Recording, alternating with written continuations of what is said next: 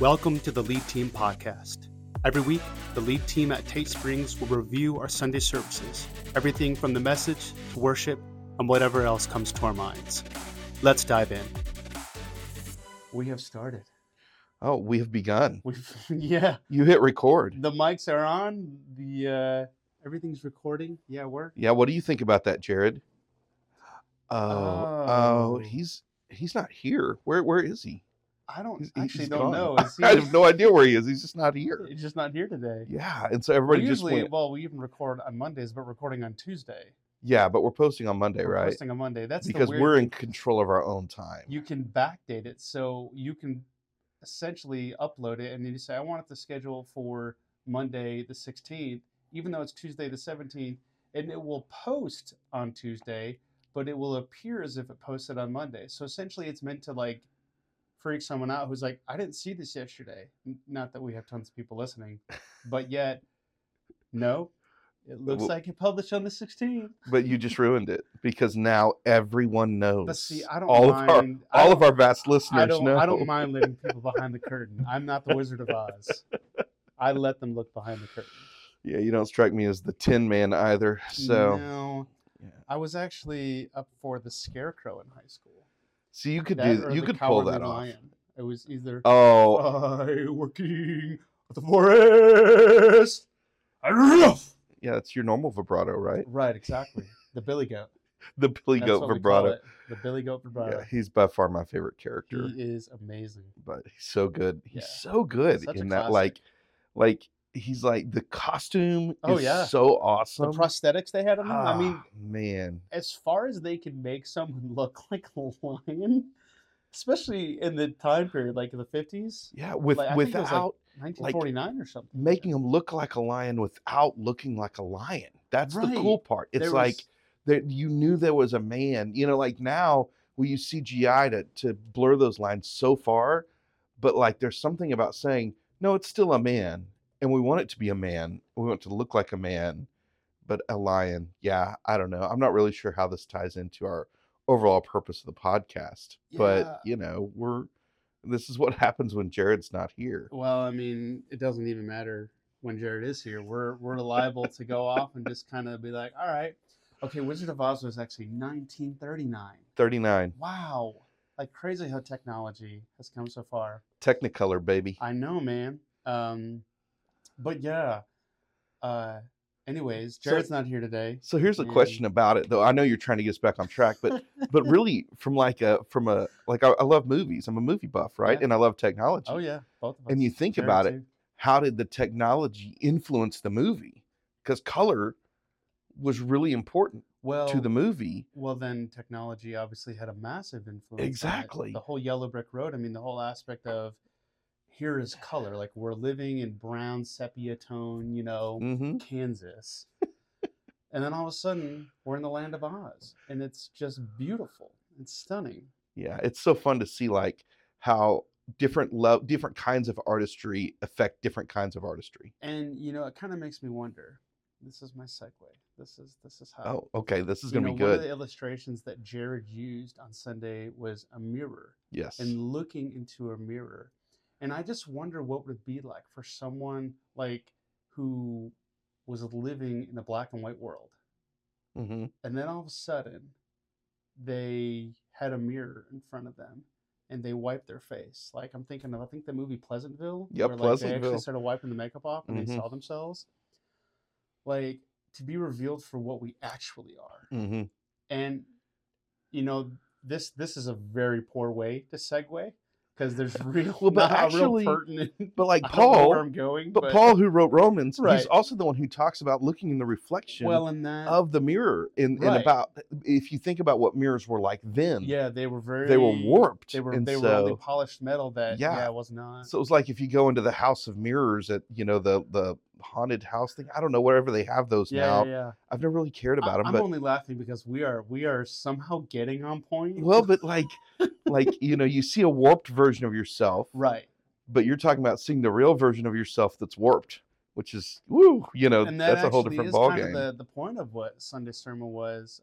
It was that through faith we discovered that the purpose of good works is the need for God's grace, and that was Jared's illustration, is that God's word, the mirror, Yeah. reveals ourselves as sinners, always been sinners. Right. But he also says that the law Exactly. is represented in the mirror in his illustration. This is So, not necessarily a theological statement, but that the law's reflection is limited as to what you can yes. see. Well, and that's what I wrote down. I have a quote because I wanted to make a graphic out of it. And this is what he said. This is word for word. Ooh, a quote. Yes. His quote, what he said was, as much as we try, we can never be justified by our works alone. The law shows us our problem, but it cannot provide the cure. It only shows us that we need one. And I love that because I think a lot of times we as human beings who are sinners in our sinful nature, we have hubris. And that hubris leads us to think, if I just do this, if I make these changes, if I build these habits, this will fix me. And efficiency habits are good. Changing habits are good. We've all in staff kind of been on a dietary kick over the last year, and we've been on an efficiency kick, and that's just culturally big right now. Finding the ways we can be the most efficient. Those things are good. And we also take these accounts into, our life as well. It's why we provide things like small groups, D groups, and prayer groups and such like that, Bible studies. But ultimately, they are just part. The ultimate solution is, Christ's redemption on the cross for us. The Spirit indwells within us and helps convicts us and brings us to those points. So I think what the law does is it ultimately is distorting how we think we can do it. It sometimes leads us to thinking, I can do this. Well, the law reveals our sin. Right. It is kind of the mirror in that sense. It reveals our sin, but also it's the same conversation we had last week about general revelation, specific revelation. Yeah. The law gives us, now the law is part of specific revelation, but it's not enough. It's incomplete. No. Just like the concept we talked about last week of looking at creation for evidence of God. His evidence is there, but general revelation requires special revelation to give us insight into it. Right. The law isn't enough. That's why Jesus came. If the law were enough, Jesus wouldn't have come and died. The law was never enough. It exposes our true nature. But it exposes it. And so this week I thought about the rich young ruler, because he's talking about the law in this relationship. And when Jesus says, here are the laws, and in the rich young ruler, which we weren't talking about this Sunday, but he says, oh yeah, I've kept all those. Right. And we're all like, bruh, no way. Because we know. Like there's no way you kept all the laws, but the laws that they had manipulated into what Jared was talking about this week, the law they manipulated, you could accomplish all those things and be self-justified through these things. Right. And then that's where we really miss it. And that's why their confidence in that is why they missed who Jesus was. And that's why this letter was so important, not only to the Jews, but to the non-Jews, because Paul's going to address kind of the whole spectrum of people and culture, because Rome was just a stopping point for everyone. So he was writing this letter to those who had been part of the Jewish faith and those who weren't, just reminding them all, one, you're all sinners. You all need Christ. Yes, you as a Jewish person were set apart, through God as his chosen people, but we also have other believers coming in and they're part of the family too. Yeah. And so the law in that exposes a Jewish person, essentially, especially the Pharisees and such.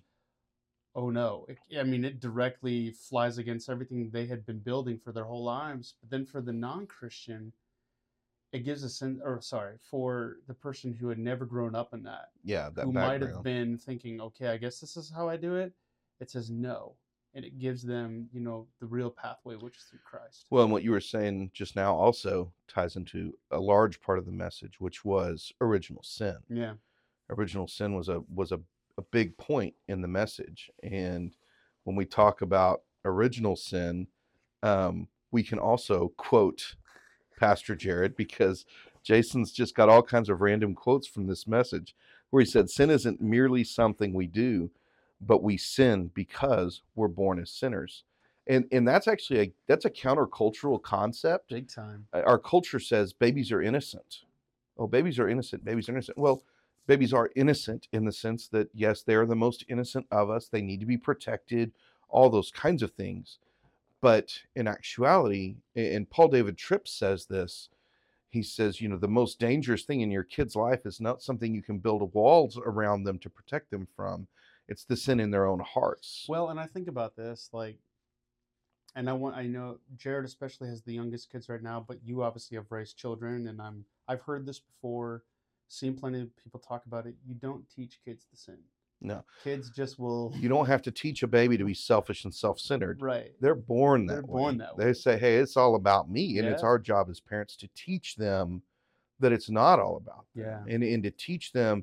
And that's why, in a family ministry setting, and that's why it's so important in our church that we realize that when our kids are giving their lives to Christ, whether they're second grade, third grade, fifth grade, whatever, that day, their work as a minister of the gospel starts. Yeah. It's not like, oh, we'll just, now you keep being a kid for another 10 years. Yeah. And, oh, maybe your senior year, we want to actually see you act like a leader. Well, that kind of model, it has been detrimental to the church. Absolutely. For one, but also it lacks to give people the responsibility that the Bible already gives them.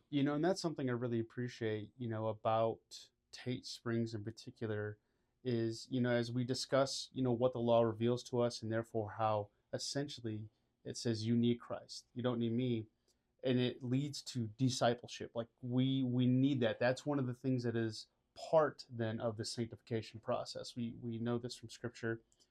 But how I see Tate Springs doing this is not just in D groups, small groups, and Bible studies, but in the family ministry specifically, the way you do parent roundtable, the way you have all these weekly and monthly events for all ages. But then one of the biggest things that impacts me, and I see that we are raising the bar, we are holding kids to a standard, is Worship Academy. When you instituted that, that essentially put into play a pipeline for the whole church, for the worship ministry in particular, but the worship ministry affects the whole church. And therefore, we are setting in place, we're going to give you responsibility. We're going to grow you, develop you, disciple you, and use your skills and show you that you can be a leader. Right. And it's not always easy, because when I get them around 9th, 10th grade, I elevate that to a high standard real quick. Yes. I don't dumb down my standard. Now, I have grace and patience for where they're at. But what is so great is we are seeing kids come up in and through it already. We're seeing those middle schoolers that started just a few 5 years ago now. They're in middle school. Some are going to be high school soon. We're seeing them serving, and it's amazing. Well, and Worship Academy was born out of exactly what we're talking about. It was born out of us looking at our youth ministry and saying, okay, we want our students to be leading. We believe that spiritual maturity is the goal, and we should see spiritual maturity in the life of every believer. We expect to see signs of spiritual maturity by the time kids are in third grade. Absolutely. And we want to see that growing. And we want to see constant growth in spiritual maturity. By the way, if you're listening, go to 2 Peter chapter 1. You'll see exactly what I'm talking about when I talk about spiritual maturity. Can I find any of these resources on the website, Family Ministry? I'm not sure. There may be some stuff on there right now. I know there's some stuff for the youth, but we should build that out. Anyway, but you can go to 2 Peter chapter 1. Just read it, and you'll see he lists off all these traits. That's 2 Peter chapter 1. Yes, 2 Peter chapter 1. And just in case you want to know, it's 2 Peter chapter 1. 2 Peter chapter 1. There we go. And so anyway, but if you look at that, you'll see all these traits laid out, and these are the signs, and it says that if you have these and they are growing, that's a sign of spiritual maturity. Yeah.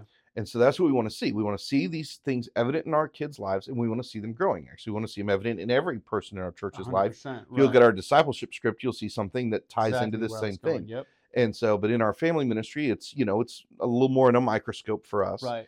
And so when we talk about that with them, the problem we have is we believe the indicator of spiritual maturity is leadership. And we just really wouldn't provide any real leadership opportunities.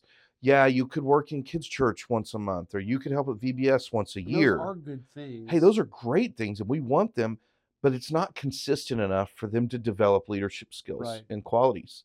And so as a matter of fact, in our children's ministry on Wednesday nights, they are going through our 4th, 5th, and 6th graders go through a leadership material that we've written just for them to learn the basics about being a leader. That's leadership and training, right? Yeah, it's Leaders in Training, LIT. and it's it's something we've taken from the One Another's of Scripture. Okay. Anyway, that's a whole different thing. There's a whole study, by the way, parents, if you want that, it's really kind of cool, and we'd love to give it to you. But your kids are going through it on Wednesday night. But anyway, so with our youth, we wanted them to be in leadership, and we realized that Worship Academy was a way that our students, our teenagers, our youth could minister on a regular basis, developing relationships with the kids. So now when a kid comes to Worship Academy for 2 or 3 years even, they move up into the youth group, and that 10th grader is the same person who taught them keyboard for 2 years, and that senior is the same person who taught them cooking, and they already have the relationships. They already have these foundations in place. So you don't end up with this rocky transition. Right. But at the same time, we also then have kids who move into our youth ministry who are already thinking, I want to play keyboard on that stage. I want to play drums on that stage. So we have right now we have some 8th graders who started learning AV in Worship Academy. I have pictures of them in 3rd and 4th grade, running the soundboard. That's wild. And people said I was crazy for letting them touch it, which if you knew these guys, you probably were right. They're but now when you put them in an environment, though, you have yes. you have people there to they were being monitor. trained. By the way, being trained by one of our teenagers, right, who is now a college student, mm-hmm. and helps in other areas. And so anyway, they now run regularly. Yep. Now this year of Worship Academy, they are teaching Worship Academy, and the person who is, because 8th graders, usually it's 9th grade before we really let you get into full teaching. So there's an older student in there with them who taught them also, and who learned in our first years of Worship Academy, and now he's actually handing the teaching reins off to other students, and he's teaching some other classes. Super cool. And so yeah, we have, it's pretty neat to watch. And like we've got a 3rd grader playing 6/8 on the drums this week. Cool, man. 3rd grader who's never played drums before. We've got another 3rd grader who, by the end of next week, I expect her to be fully playing through your song Hope on the keyboard. That's cool. And so it's just, we're seeing the fruit from it in our youth ministry now. If you go in and look at our band, I would say maybe half, maybe a little less than half, but about half of them will Worship Academy. You give that 3 years for those 8th graders, mm-hmm. Really. And then, for those coming, we're going to start to see that in the main stage. Sunday mornings start to really bring forth fruit. We see it too. John Kennedy, one of our volunteers, he trains, and he's been training Kendra the last few months on specifically live mixing for Sunday mornings. Which he does such a great job. Such a great job. And so we're seeing discipleship, happen at every single level. And we have other people who are investing in musicians and stuff as well. And that's just one of the things I love about Tay Springs, is that we do see spiritual maturity happening. We are seeing people become leaders, producing disciples, and taking seriously the urgency of sanctification in their lives, of becoming more Christ-like. Yeah. And I was just meeting with somebody who's ready to join the church yesterday, and just professed his faith in Christ in the last few weeks here. Yeah, and I'm one of the first people he's told. That's amazing. And so we're starting to talk about baptism and stuff. And the first thing I tell him is, there's a D group meeting coming up in a few weeks. Be there.